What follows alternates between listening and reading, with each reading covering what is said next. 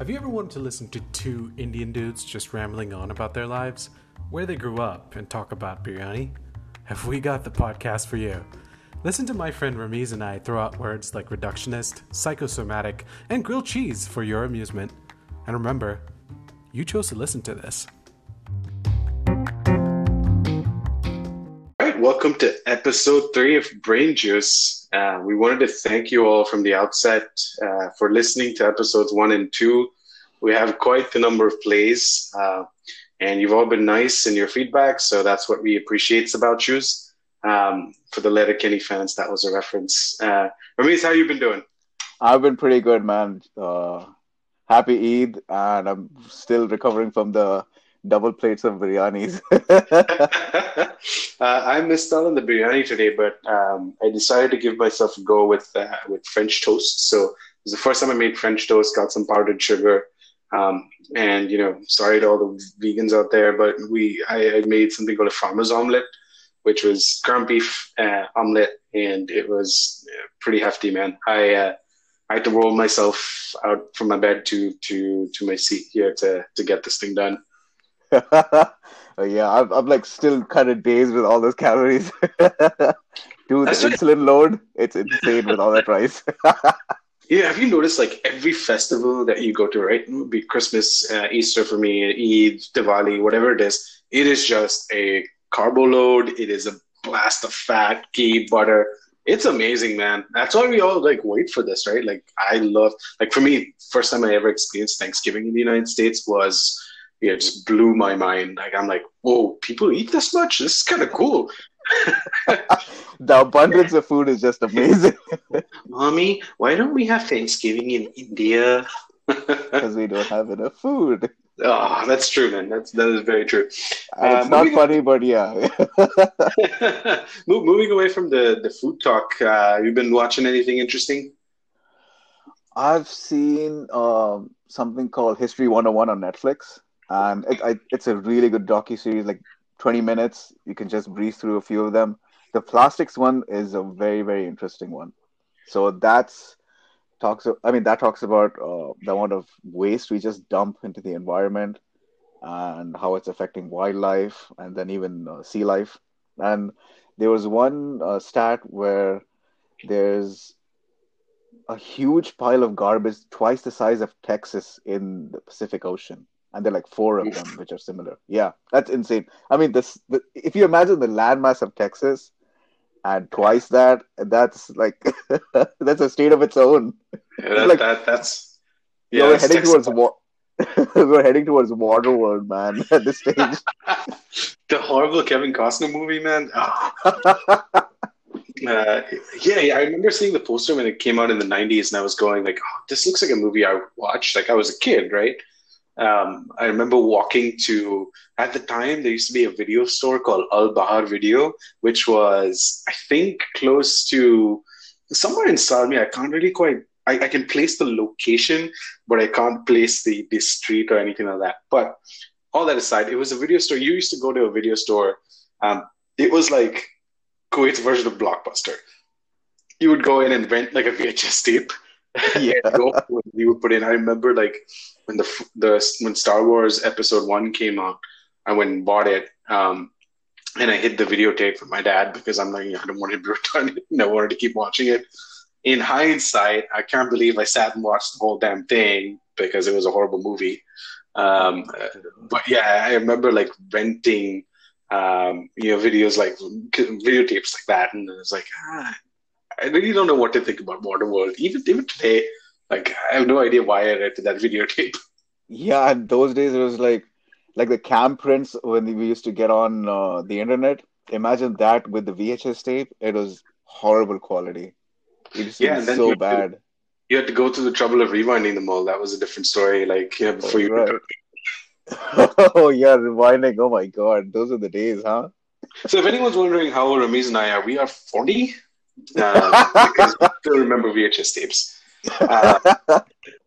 That's cool, man. History 101. Definitely, check it out. What is do you happen to know what industry sort of produces the most waste at all, or no? No, it's a lot of plastic. So they're derivatives of the petroleum industry. So, I mean, that's just another way of creating an income from the byproducts. But I think it's disposable plastics more than anything else. Hmm. Like, I mean, that it makes sense because it floats. And yeah, a lot of it is just based on excess consumption and low recycling habits. I guess that's the main cause of where we are right now with climate Yeah, I have a change. very good friend, who studied in the fashion industry. Shout out to Anjali and her podcast, 20 something, 20 minutes with 20 somethings, which is actually pretty cool. She was in the fashion industry and she taught me about the amount of wastage that the fashion industry goes through, which is Right. pretty crazy. I don't have the stats right in front of me. I wish we had a young Jamie, right? I wish it was, I wish I had a young Jamie to say, young Like, Jamie, yeah, pull up that stat. or young Prasad. Yeah, dude. Yeah. I heard like something like 50% of the textiles are just used just a couple of times and just disposed of because of fast fashion. Basically, like a certain few companies with the letters on them, which we don't want to name because we don't want to get sued. But yeah, they just promoted fast fashion and the whole need for human consumption and excess. And I think that's another reason why climate change is just accelerating at such a huge pace. You wish you could be 21 forever, Miss? No, no. I was so young and dumb at 21. No, no Just way, no way. like one of those companies, but we'll leave it there. And maybe at some point, we should talk to a couple of people in that industry to kind of understand why it is what it is in terms of like that wastage. We've been talking about the sustainability episode at some point in the podcast series, so that's something I'd definitely like to explore. Definitely. Yeah, but for this episode, I really wanted to have a conversation and record it. I feel that you have a lot of expertise in this field. So today's episode was based on um, basically the work-life balance and corporate culture. And I'm going to be a little harsh in my questioning, so don't get me wrong, but I think that we have to ask quite a few questions, uh, probing questions, to actually figure out where we are leading our future generations to. So, are you up for that? Yeah, I'm ready to be probed by Euromies. Let's go. That's not what I meant.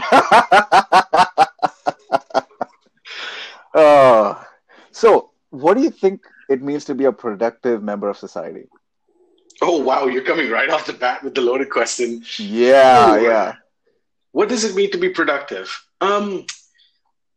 I think productive is relative, man. It is, quote unquote, in the eye of the beholder. In my opinion, like for me, being productive uh, in society versus being productive at my work, I consider sometimes mutually exclusive.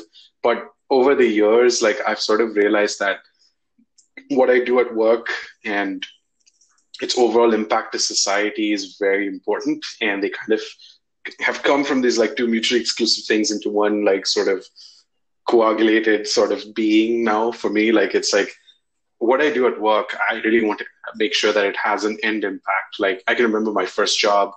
I worked in healthcare infosec, right? And my goal was to stop insurance fraud. My goal was to stop people from getting their medical records hacked, all that good stuff, which I thought, eventually I was helping somebody as an end user, like, right? I'm trying to protect your whole being. And then, just worked in the healthcare sector for a while because I thought it was sort of one of the more difficult sort of sectors to work in, especially with healthcare tech. It's a whole other sort of podcast in itself.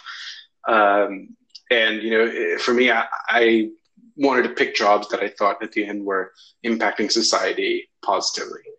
Um, to me, that sort of translates into productivity. If I can be good at my job and I can, at the end of the day, impact humanity in a positive light. That being said, to some people, it's, can I be productive from 9 to 5? Like, can I make sure that I hit all my deadlines and, in the tech world, close all my tickets?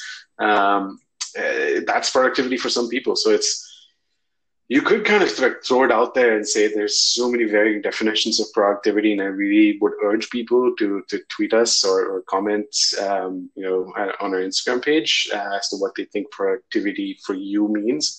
But to me, that's what it means. If at the end of the day, I can impact human beings. Do you think you were born with this need to be productive and an active member of society, or did you think that it was related to your upbringing or culture? Ooh, I don't think I was. No, I don't think I was. I still continue to be very lazy. That is my sort of crutch. You talk to my mom or my dad, they will keep telling you that I was one of the laziest individuals they've ever met, which is fair because I still am. Same. But I think the need for productivity, in my opinion, didn't come through until like I had to fend for myself. Basically, I decided like I wasn't going to take another cent off my dad, so to speak, right? And we were privileged to have parents that have this opportunity to provide for us and things like that. The moment I kind of went into business for myself, so to speak, that turned me around. Like that will cure laziness. Like being broke will cure laziness very quickly. Then it'll start turning you to being productive. Did you think it was mainly because you had a chip on your shoulder, or because it was a survival type of mentality? It was definitely survival for a long time. I still think it's a little bit about survival. I don't, while I'm more experienced now and I have a lot more confidence in my ability, in what I do, I still think that a lot of it is survival. And, with the need for survival comes the need for, climbing the rung, so to speak. Like you like survival a little bit too much and you want more of the survival. So it's like you're trying to climb the ladder. And I think that's what kind of drives us to be productive, in my opinion. But of course, there's the other side of it, Rameez, which I don't think we're mentioning, which is like, I want to be productive because I like what I do. That's completely different, in my opinion. I also like what I do. That's a different story. So we're kind of privileged in the way that, like, for you have the ability to do something where you work in a startup right now, and you're able to basically focus on something that you like. What about the people who aren't in that position, like people who are working in dead-end jobs, or at least they assume that they're working in dead-end jobs? What do you think their psyche is like right now, just trying to survive? I can't answer for like a single individual, but what I can do is put myself in their shoes and tell you how I feel, how I would feel. So if I was in a situation where, I was working a dead-end job, and I have been somewhat of that situation, right? It would affect me definitely mentally. It would affect me definitely in terms of health. I would, for me at least, I would probably be cribbing to my manager quite a bit. If my manager was listening to me, then it would be a different story. But knowing that it's a dead end job, I would definitely be uncomfortable being there. Like, the question I ask myself is, okay, tomorrow, Monday morning when I wake up, am I excited to go to work? Like, am I excited to go do what I do? If the answer is maybe, then you got to think about what you're doing here, or if the answer is no, I mean, there's your answer right there. But if the answer is maybe, I think you're definitely leaning towards no. So, yeah. Yeah, that's a really good point. Now, in the place you work at, or basically, I'd like to speak in generalities, especially when it comes to the startup culture versus a big corporate setting. What do you think the competition is like in those places? Is it healthy? Is it unhealthy? Is there hierarchies? Yeah, just give me your anecdotal evidence. This is a touchy subject. So, most startups like to hire, especially tech startups. They like to hire people with pretty high acumen, and they're all very smart people, very intelligent folks. Ambitious. Definitely ambitious, but they're all very intelligent folks. But I think the need to work at a startup comes from this feeling of, I want to build something. You as an individual, you're like, you see like this, sort of like, this one flower that's just sprouting, and then all you want to do is add more water to it and then sort of grow the tree, right? That's what we all want to do. That's why I got into a startup, because I wanted to help build programs from the ground up. Um, Having worked a little bit in big tech too, and like sort of bigger companies, you definitely see sort of the political leanings of it, and sometimes, and it's very ugly. Like especially in our culture, man.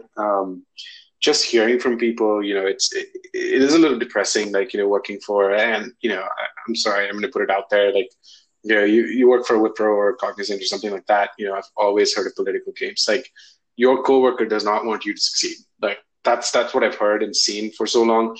I don't know if anything's changed, but back when I was in India, that's all I would hear. Like, oh man, this guy's just trying to bring me down, or this woman is just trying to bring me down. It kind of sucks. I mean, not to say it's not there in startup culture, because everyone has an agenda, no matter what company you work for. But at least I think in sort of this startup world, we're all trying to water the same plant, right? And sometimes the water is way little, sometimes it's way too much, but we're all trying to build something. That's why I like working for startups, because a lot of smart people at the same time, everybody's motivated and ready to go. And that's a really good point, actually. And in our culture, especially with the emphasis on work ethic and focusing on basically 12-hour work days, 6 days a week, sometimes 7 days a week, do you think that's a healthy way of living if you're trying to have a family in the future, or basically trying to focus on yourself and your mental health? Do you think that kind of clashes with each other? So let me throw a counter question at you. What do you mean by work ethic? Like, what's your definition of work ethic? Like the number of hours put into a project or a company versus a bureaucracy. Obviously, it's relative, but do you think that having a 12-hour workday and trying to have, for example, a relationship or a family life, do you think that's a possibility for the average person, or do you think it's on a spectrum? So let me step back a little bit, all right? Let's talk about work ethic for a second here, because I kind of want to define what work ethic is for people that are listening. So you mentioned the hours. That's a small part of work ethic. Everybody should have work ethic. That I'm going to come out. I mean, that's a given. That's a given. Yeah, I mean, you're earning money, and you're giving your units into the project. So obviously, that aspect is covered. But I'm talking about the raw hours that you put in. Yeah, I I don't know if I'm the best person to be talking about this, because I have a very bad habit of putting in way too many hours into work, even if it's late, even if it's over the weekends. And I've been doing that, a lot in sort of my first job, and now a little bit too. But there is something that I always try, like, which is to, when you're starting work, yeah, you could start work at 8:30, but I really try to stop at 5:30 at the latest, because after that, your brain's already reached its capacity in those 12 hours, even if you take that lunch break, for 15, 20 minutes. And especially now when you're working from home, your lunch break is in front of the computer. When you do take that break, your mental sort of faculties are pretty saturated already, like, especially if you're doing a very sort of high stress job, right? Like, my job involves keeping things up and running and making sure they're secure and all that stuff. So yeah, for me, after 5:30, like, I really tend to plateau. And as bad as it is, I've tried to push through it, man, and I've continued to push through it. And that's led to adverse effects. And I think we'll talk about that at some point. But yeah, definitely. Yeah. In terms of hours and things like that, we as a culture don't really have a good sense of that at all. Like, we don't put boundaries, especially for work, because, like we talked about in the last episode, like, there is that pressure from your boss to make things work and make things happen. To meet a certain deadline. And so, could you tell me the difference between working in a startup versus a big firm, and how productivity relates to it? Like, what are the expectations, and what are the pitfalls and the highs? Well, let's talk about a startup. I guess, because that's what I'm close to right now, so I can tell you a little bit about it.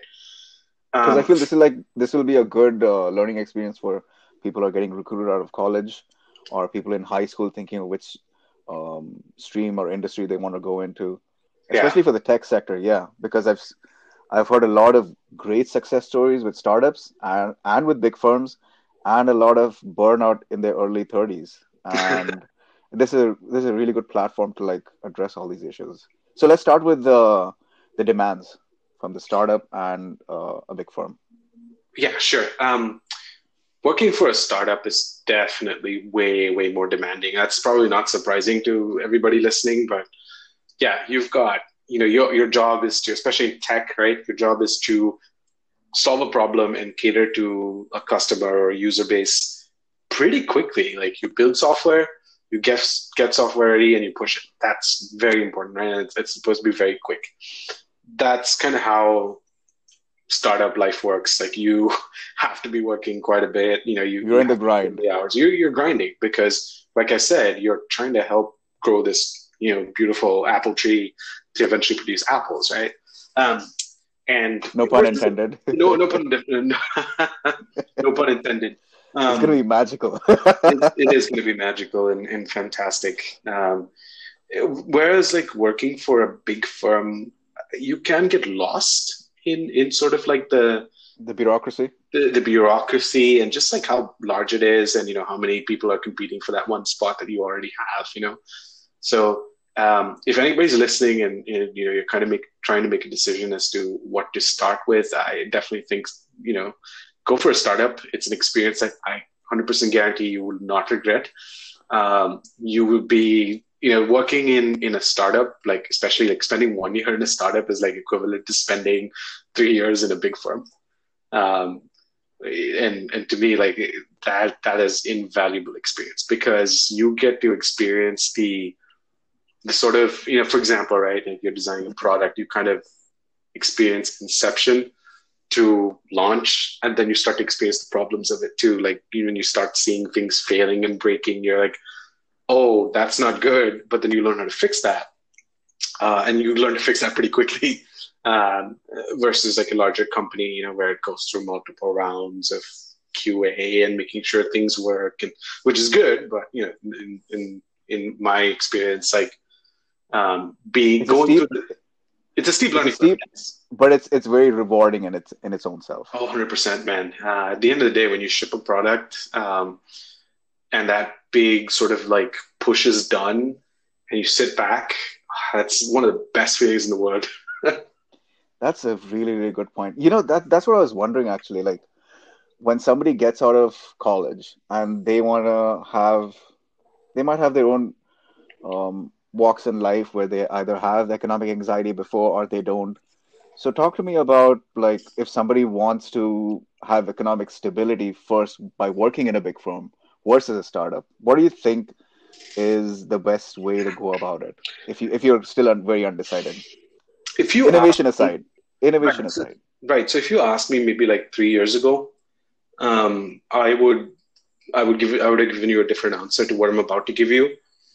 Nowadays, startups pay equivalent or sometimes even more than big firms for your first job. If you are Yeah, the talented yeah, enough and if you are good enough, trust me, like you will get paid no matter what, especially in tech. Um, yeah. there is of course a difference between like a two-person startup versus a 20% startup, for example. Of course, you're not going to get paid the big bucks in the 20%, in the 10%, sorry, 2% startup versus like the 20% startup, right?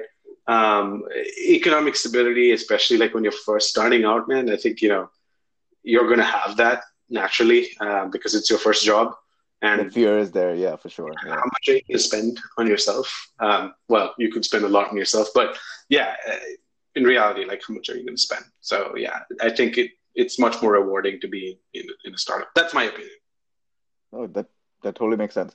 So people in college right now who are going through their first rounds of recruitment, what do you say to them, especially when it comes to interviews? Like, what would you say? Like, how would you perform? What should you do? What shouldn't you do? Not this isn't like a cheat sheet, but basically, what are recruiters looking for? That is a great question. And once again, I'm not sure that I'm most qualified to do this. I can give you an experience that, I had where I would show up to my masters, like when at the end of the masters sort of cycle, right? You go. We had job fairs, and we would go to job fairs. And I remember, like for the first 2 years, like also the field I was in and what I had my masters in was pretty hot, and it was like very much in demand, and people wanted you and things like that, right? Um, but for the first 2 years, I remember first year I remember putting on a suit and like dressing to the nines, making sure I had like I don't know at least 100 copies of my resume and just left it all on tables. I remember making business cards at some point. But Yeah, we've yeah, all been through that. Yeah. yeah, yeah. Dressed to the nines. Like there's a time and place for that, right? And I walked around, giving my resumes and stuff like that. But everybody I've talked to, even though I was pretty confident, they were looking for certain things that I didn't feel like sort of meshed with what I wanted to do or like what I wanted to work for. I don't know Yeah. if that makes sense. Like, It makes total sense. Yeah. right, it didn't seem like the environment. So the second year, me and a buddy of mine, I decided I wasn't going to dress up really. I just wore like a button-up t-shirt and jeans, and it was cold in Philadelphia, so I wore an overcoat. I walked in and, hey, yeah, I found, Ankit Patel, who I will shout out on this podcast because he's been an awesome mentor and continues to be. I saw him from like across the sort of like hall, and I saw it was written security, and I was like, oh crap, that's what I want to do. And I made a beeline for him, like avoided all the other people that I've seen for the last year in job fairs because they've come again and again. I avoided all of them, went straight to him, and I just had a conversation. That's all I had. And my interview was a conversation. So I don't know. Even my second job interview was a conversation. Third job interview was a conversation. So like I said, I don't know if I'm the most qualified to give you this answer because I'm not going to tell you practice lead code or, take the top 10 interview questions from the internet and then look through that.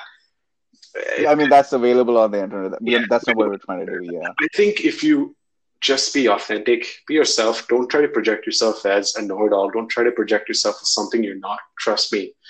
All people want is honesty and just like a connection. Right? Like if you can connect with somebody I remember like my second job working in Collective Health, it was my favorite interviews ever because it was super easy.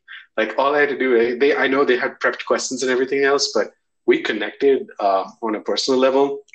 And, I knew for a fact that was where I wanted to go work because, I knew I'd have an awesome environment to kind of be what I am today. So. Yeah. And just on the point of your friend, how significant of a role do you think mentors and friends play in you choosing your field in college? Oh boy, a huge, huge, huge, huge part. I wouldn't say have one mentor, right? That would be a fallacy for me, and that would be something that I don't agree with. I think you have to have a collection of mentors, each having different principles, each in a different stage in their life, each in like sort of like different career ladders, each in different industries. And I think that's very important. I still keep in touch with a lot of my people from my first job, as well as people in my last job, and they're all in like different fields, different companies. It's very important to do that. Like I have a good friend who's studying theology and is a priest. So yeah, these are all mentors that kind of shape your careers and things like that. So have a collection of mentors that will help you grow as a person because that will reflect onto what you do in your job. Definitely. I totally agree. Otherwise, it's just hero worship if you're just after one mentor. Yeah, for sure. Everybody wants to be Batman, right? All right. I think this is the end of part one. Already? We're going to go. Yeah, dude, time flies. We're trying to keep it short. We're trying to keep it as digestible it is for everybody. In part two, we're going to talk about work-life balance, how fulfilling work is, and plenty more. So stick around. All right. See you on the flip side.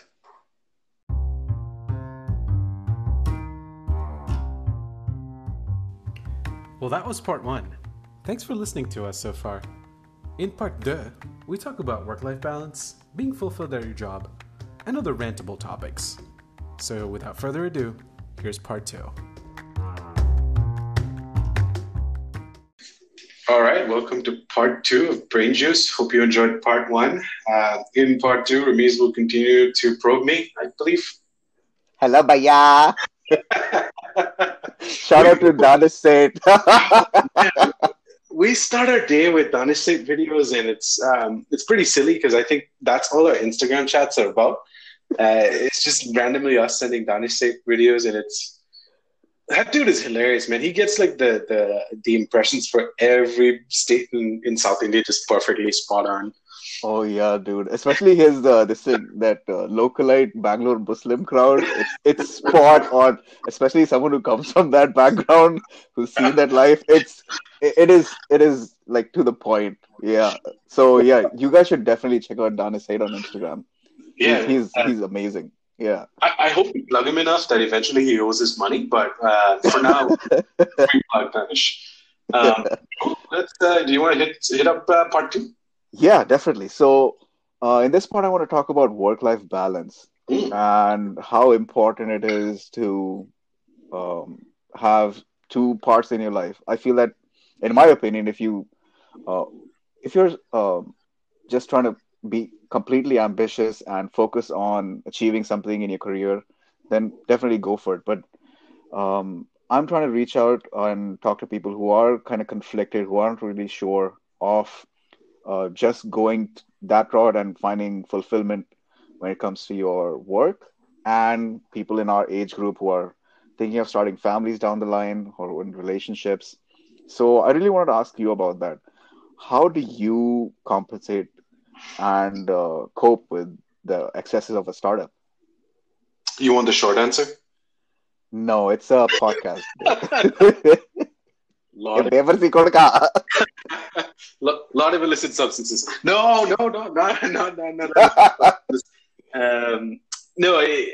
That's a great question. I've often sort of struggled with this whole work-life balance thing because I question, when can you achieve work-life balance? Like, at what part in your career can you say that I can stop working at 5:30 in the evening, stop working during the weekends?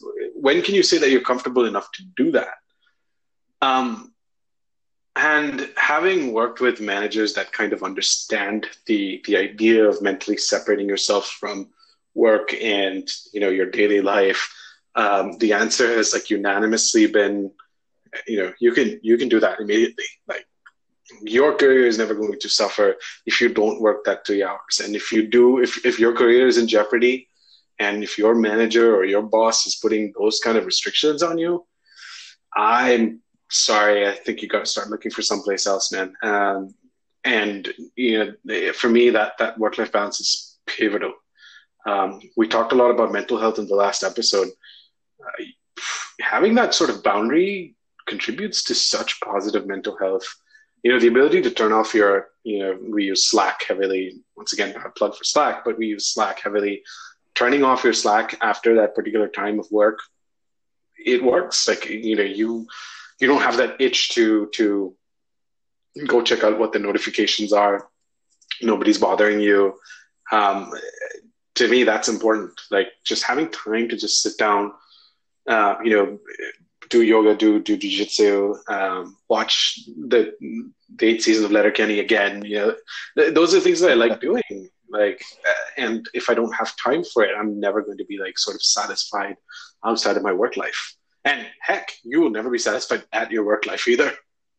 Yeah, I had this question, where do you feel that in some startups, like in the big firms, this is already a given, but do you feel that in some startups, the managers reduce you to just a unit of output rather than taking your whole being into consideration? 100%. 100%. There's this fantastic quote I kept reading, I hate to say this, but on LinkedIn, I was reading about sort of why people leave. Why do good employees leave companies? Well, for starters, good employees don't leave companies. Good employees leave bad bosses. 100%. And that, I think, when you have to realize, like, in today's world, it's not where somebody's coming and interviewing you. Like, not it's not like the recruitment days back in when we were in college, where somebody from Wipro or TCS will be coming to your college recruitment campus anymore. It's very much you interviewing the company. You have to realize that. It's like you very much have to interview who you're going to work for. And understanding what kind of boss or what kind of human being as well you're going to report to, trust me, that will contribute completely to the way you work and the way you're perceived in your company. And when it comes to fulfillment, how fulfilled do you think people really are when they've seen or heard horror stories where the managers or the CEOs are just trying to build a shaky skeleton product and just sell it to the next Fortune Yeah. 500 tech company and just get a huge payday and fire their workforce? I know this is a really touchy subject, but I think this definitely should be addressed given all the layoffs and um, H-1B visa problems and everything. How do you figure out, like, you definitely have a lot of experience in startups. How would you um, train somebody or give them guidelines to figure out whether the CEO or the managing director is just there for a few more years until it gets sold? That's a tough one, man. I don't think you can do that until you actually go into the company. Like, and that's just the God's honest truth. I don't think that's something you can judge from, like, outside in, right? Because there's the way, it's like the whole Wizard of Oz thing where it's the veiled curtain and then you open it up and it's just a man operating the machines. That's how it is. Like, you don't know until you actually get to Kansas. Like, well, sorry, no, until you actually get out of Kansas. Got my Wizard of Oz stories crossed. Yeah, that's a rough one, dude. I don't think there's a good enough answer. But I'll say this: like, the moment you're reduced to just a number, and you have a manager and you have a team that's not contributing to your growth as a human being, as somebody who wants to be fulfilled at work, you're never going to be fulfilled. The work may be interesting; it'll be interesting for a while, and then eventually you're just going to drop it because the culture around you, the environment around you, The morale. the morale, yeah, exactly. The morale around you is going to start dropping, and it doesn't matter if it's the coolest tech in the world or the coolest job you can do. Eventually, that's going to kill you, and you never want that. And how often have you seen around you that a lot of these companies are just bluffing so they can get some venture capital funds and have a little payoff and then eventually get like sold or acquired by some other company? How often have you seen that? Where I'm not saying that it's fraud, but how often have you seen people extend the truth more than it is? All the time. That's your selling point as a company, right? Like, you might come into it. Let me tell you this, Ramesh. I think most CEOs, when you start a company, they come in with good intentions. I don't think that they don't come in with good intentions. They always come in with the idea of solving a problem that's been unsolved, or it's solved, but it's not solved as best as possible, right? Everybody comes in with that mentality, and then it's not until you start seeing the Benjamins, right, that you Right. start like wondering, oh, maybe I can get bought out for 250 million, and so I will just continue to put pressure on my employees to churn out a product. Basically, even though my product is a quote unquote pig, I'll just put lipstick on it and sell it. But lipstick on a pig is still pig. So it really is prevalent quite a bit, although I won't say that it's the overall sort of like picture of what startups look like. A lot of people are trying to do the right thing and help people. Yeah, and this is not just a statement on tech companies. A startup can be any small business. That's just another word for a small business. And yeah, any small business sees a lot of ups and downs, a lot of fraudsters, a lot of leaders who are altruistic and ambitious and who actually care about their employees. So I feel that you have to learn how to gauge people and ask them certain questions which are between the lines and try to understand where their mindset is, whether they treat you with respect and they take your, this is going to sound very silly, but your feelings into consideration when they ask you a lot of questions about your family life, and when they're trying to build a community around around the company. And yeah, I've seen a lot of people get laid off, especially on LinkedIn. I'm just seeing so many uh, old friends of mine who are just going through a lot of turmoil right now, and it's rough. It's really, really rough. I mean, how important are skills at this point? Always be innovating, always be learning. That is something I will advocate for. Like, what you learn in college is all fine, but I think you should definitely spend some time to yourself just improving on what you learned. Like, especially if you're in tech, like and what I do, you have to keep innovating continuously. So I think that's important. Yeah.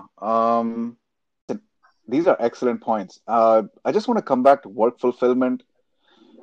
What do you feel is more fulfilling, like on a personal level? Is it family life? Is it work life? And do you think that cardiovascular exercises or any type of training like jiu-jitsu, do they enhance your work life and your family life, or do you think it's all about balance for you? So I think we're talking about two different things, right? Like when you're talking about work fulfillment, I see it more as, okay, is the work I'm doing you making me happy? Is the work I'm doing taking into consideration my entire skill set, my expertise, and then am I happy with the end product that I'm delivering? And then you talked a little bit about exercise, which I think kind of falls into the overall like work life balance thing, right? So maybe I can talk about work fulfillment first, and then maybe jump to that, or do you want to do the with whatever way you want to do it? No, You're we'll running the we'll show. definitely no, we'll definitely do the work fulfillment thing. I feel that's the most thing because we spend more than half of our waking day on work, and I feel that if you're gonna do something that's gonna give you a paycheck, you might as well do something that's gonna lead to something that's gonna either selfishly lead to a legacy or altruistically lead to something that's gonna benefit humanity.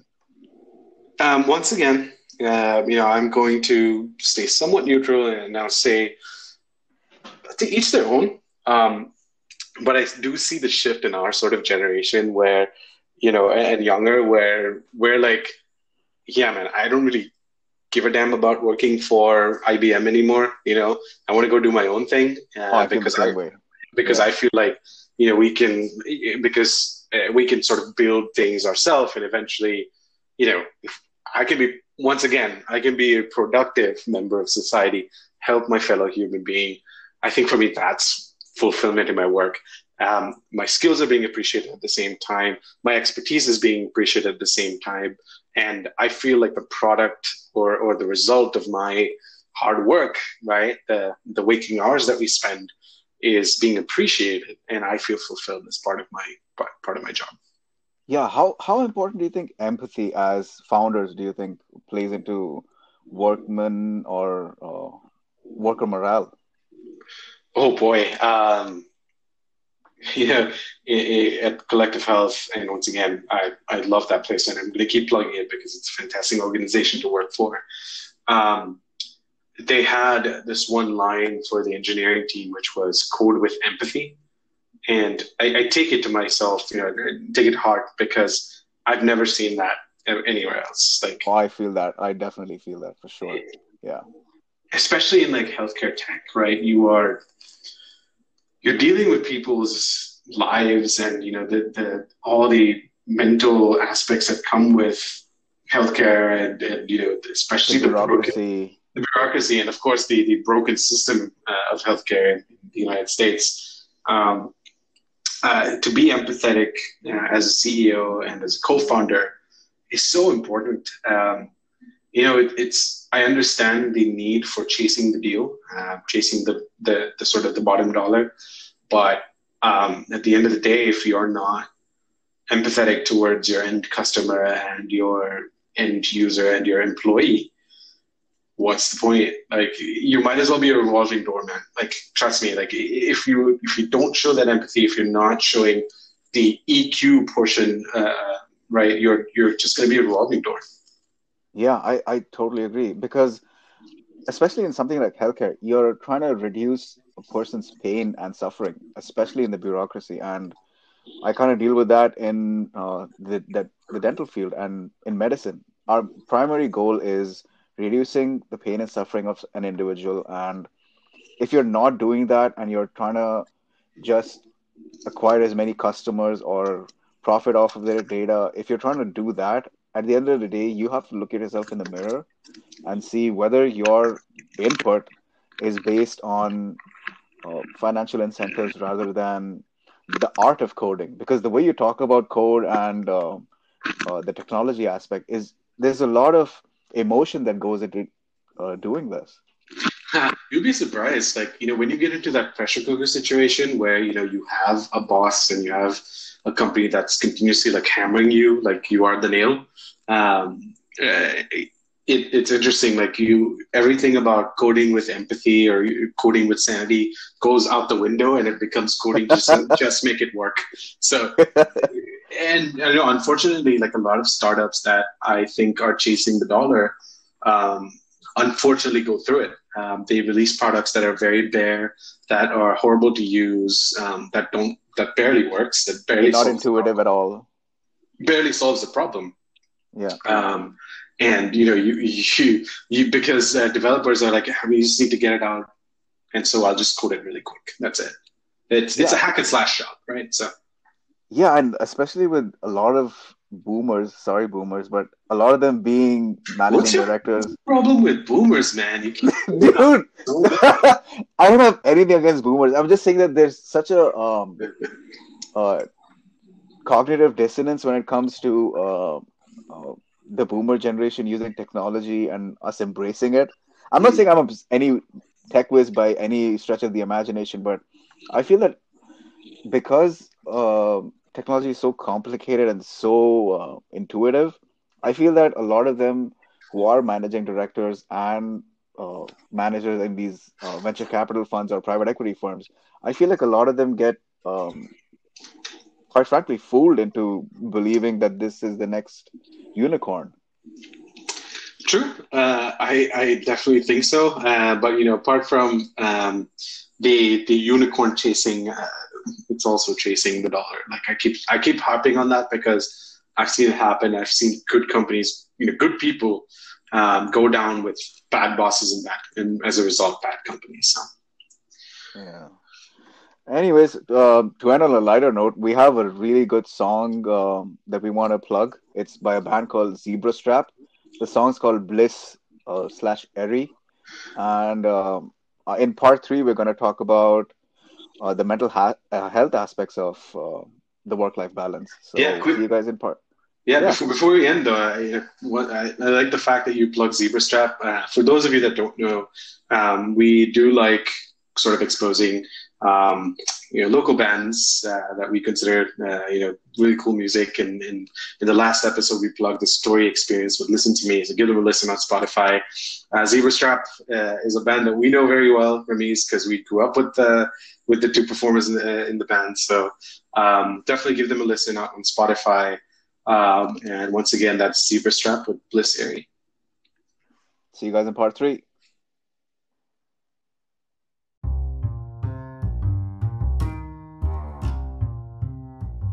Before we do jump into the song, Ramiz and I wanted to give a special shout out and thank you to Zebra Strap for actually giving our logo an upgrade. Here I was about to use my MS Paint skills. Give them a follow on Instagram at ZebraStrap and listen to Bliss Airy on Spotify. Rock on, fellas.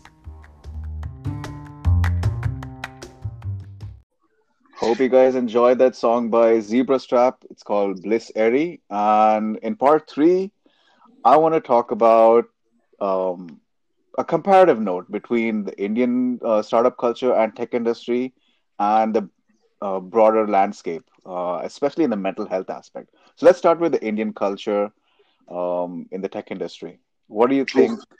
Yeah. What do you think? That's a tough one for me to answer. I'll tell you why it's tough for me to answer, because I haven't been part of the, excuse me, I haven't been part of like the new wave of Indian startups, the new Bangalore sort of wave. I know it's very different, and we both have very good friends that are in that sort of zone and in that sort of industry. Maybe at some point, it would be awesome to bring one of them on to talk about this.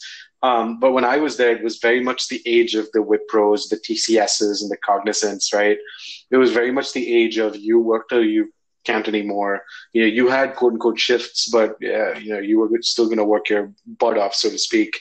And it wasn't very fulfilling, like we talked about. It was a job. It was a job that you went to far away from the city at a tech park, and you would go and sit in there, and you would sort of be the outsourced help, right? And sorry, I'm going to call it like it is. People over here don't care about it. It's kind of an interesting sort of cultural view on outsourcing as well. But yeah, you were the help, man. I'm sorry, you were not particularly good help. So yeah, it was very much the TCS. Your manager is going to yell at you because that's what managers are in India. They yell at you. But I don't know what the situation is like for most of my friends that I talk to. We're all empathetic people. I think our generation is sort of starting to change that a lot and really, tap into startup culture, really tap into sort of the empathy side of it while trying to make products that make sense. Do you think India and the whole startup scene is still playing catch up, or do you think they're on par with a lot of other innovative companies in the rest of the world? We're innovating, man. I know if people are wondering, like, if our startup culture is well, forget about startup culture. If our companies, our startups are on par, we very much are. I think that there's a lot of good companies out there that, especially in India, like I can't remember the name of the company, but it's a fantastic company that shows up on a top 10 list of artificial intelligence companies. There's so many good people out there that, that have worked the old sort of rigorous jobs and have said, this is bad. This is horrible. I'm not fulfilled. I don't have my work-life balance. I don't feel like my expertise is being considered. They've stepped out and they've started to build products that are really helpful to your fellow human being, especially in India. Now, adoption is a totally different scenario. I mean, it's like, is somebody going to adopt your technology? I don't know where that culture is yet, but I think that we are on par. There's a lot of people from Silicon Valley that did the whole migration back to Yeah, I've heard of that. Yeah, definitely. In Bangalore and in Chennai and places and Bombay and places like that, who've also sort of bought the Silicon Valley culture and the Silicon Valley sort of startup culture. Having worked in the Bay Area a little bit, I can sort of talk about that, right? So I think we're very much on par. As far as like adoption, that's a whole different. Like, people are going to adopt Uber here faster than they're going to adopt Uber in India, right?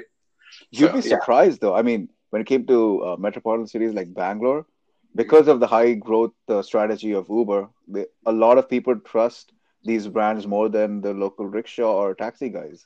Because that's what Bangalore needs, right? And like more cars on the road. Oh man, don't get me started on Bangalore traffic. Oh my God.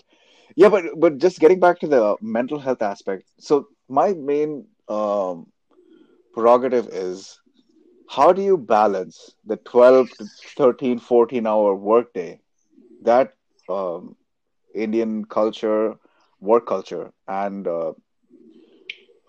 your personal fulfillment? How do you balance that? Or is it something that's unsustainable? It's sustainable. Don't get me wrong, man. There are going to be times where you do have to put that extra shift. Like, it has to happen at some point. But for the most part, you got to realize that you have to put boundaries. Now, I'll answer this from a personal perspective, and then we can talk about the culture. In my opinion, if you set boundaries to yourself, like, I understand these are the people that you spend most of your day with and stuff like that. But if you don't set formidable boundaries and say, I'm not available after this time because I want to spend time with my family. I want to spend time improving my health, improving myself, exploring my other interests, and whether it's watching weird conspiracy videos about chemtrails. I'm looking at you, Maze. I'm kidding. or if it's yoga or if it's Brazilian jiu-jitsu, like those are things that you have to do to improve yourself. Um, on the other hand, when the day you stop, like sort of imposing those boundaries and you let people come in and you start to say, you know what, that's okay. I'll forget about those boundaries for a bit and just uh, just work. That becomes very dangerous, man. And I've done that in the past. I've done that recently as well, where I've let sort of work creep into my personal life and take over. And I've worked till like 3, 4 a.m. Um, and because of that, we go back to the whole episode the whole last episode where you take on so much stress, anxiety, depression, they all kind of manifest. And then you start projecting that on your family, friends, and other people around you. And that's not good. Most importantly, like your physical health will fail immediately. I have seen this very much happen. Of course, the lockdown's not doing us any favors. Like we all are getting a little pudgier. But there's been moments where like, oh, you know what? I can't work out right now because I have to work.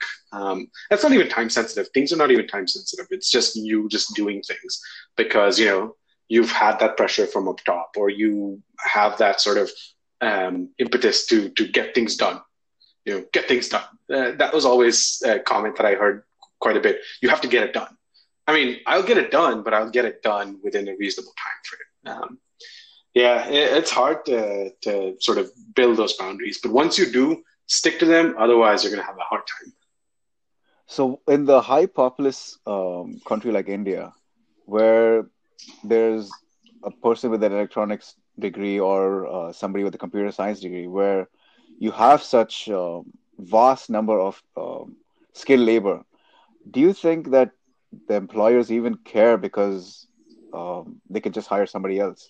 That's the fundamental problem in our work culture. I'm going to call them out because I don't work for them and I don't care. The TCSs, the Cognizant, the Wipros. I'm going to call them out all the time because 1, they don't know how to interview people. 2, they don't know how to institute a culture.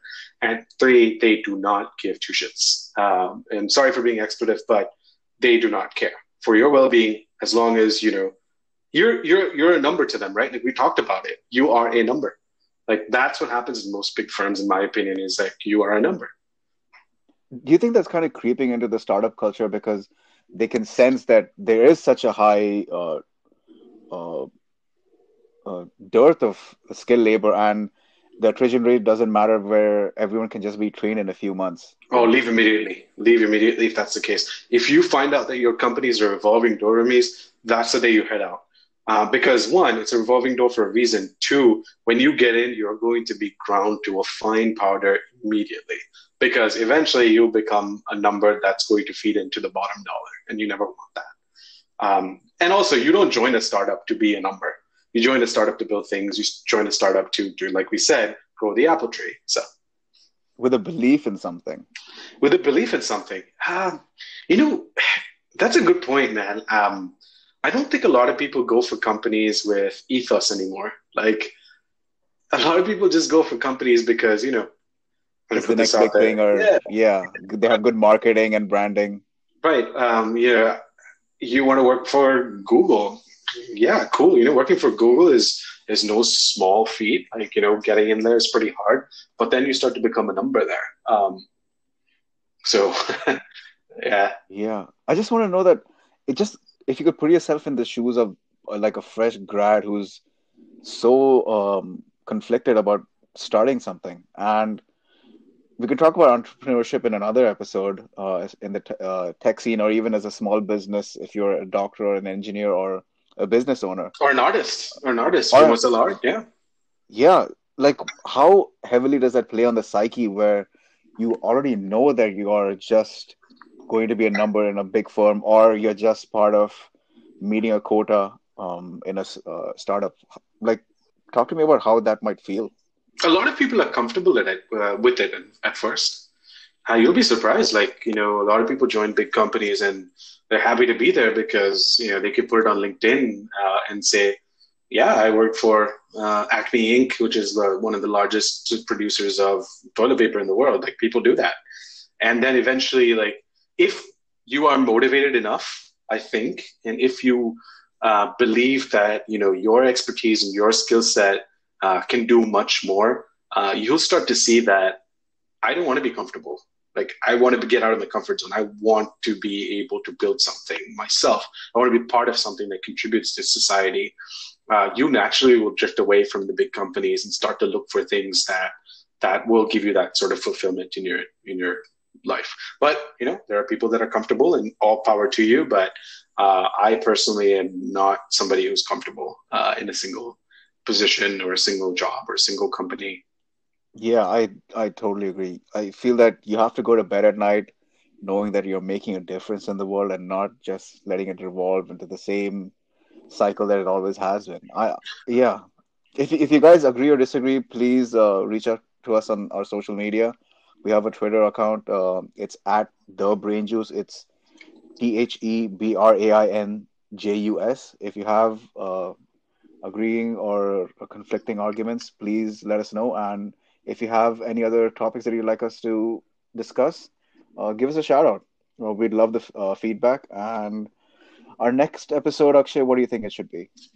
Great question. I am sort of thinking about, sort of the whole aspect of pivoting careers from, being an electrical engineer to being an artist. I do want to talk about that a little bit. Or we could talk about, the education systems and what we were brought up in. Either one I think would be helpful for our listeners to listen to. So we could sort of definitely, and even pivoting from a startup to a big firm, or from a big firm to a startup. How do you know which are the sticking points? Yeah. So are you done? Are you officially done probing me, Ramiz? Yes, for now. All right, everyone. I hope you enjoyed the podcast. Please reach out to us, and we'd appreciate the feedback. Until next time, hope everyone's healthy and safe, and see you soon. Thank you.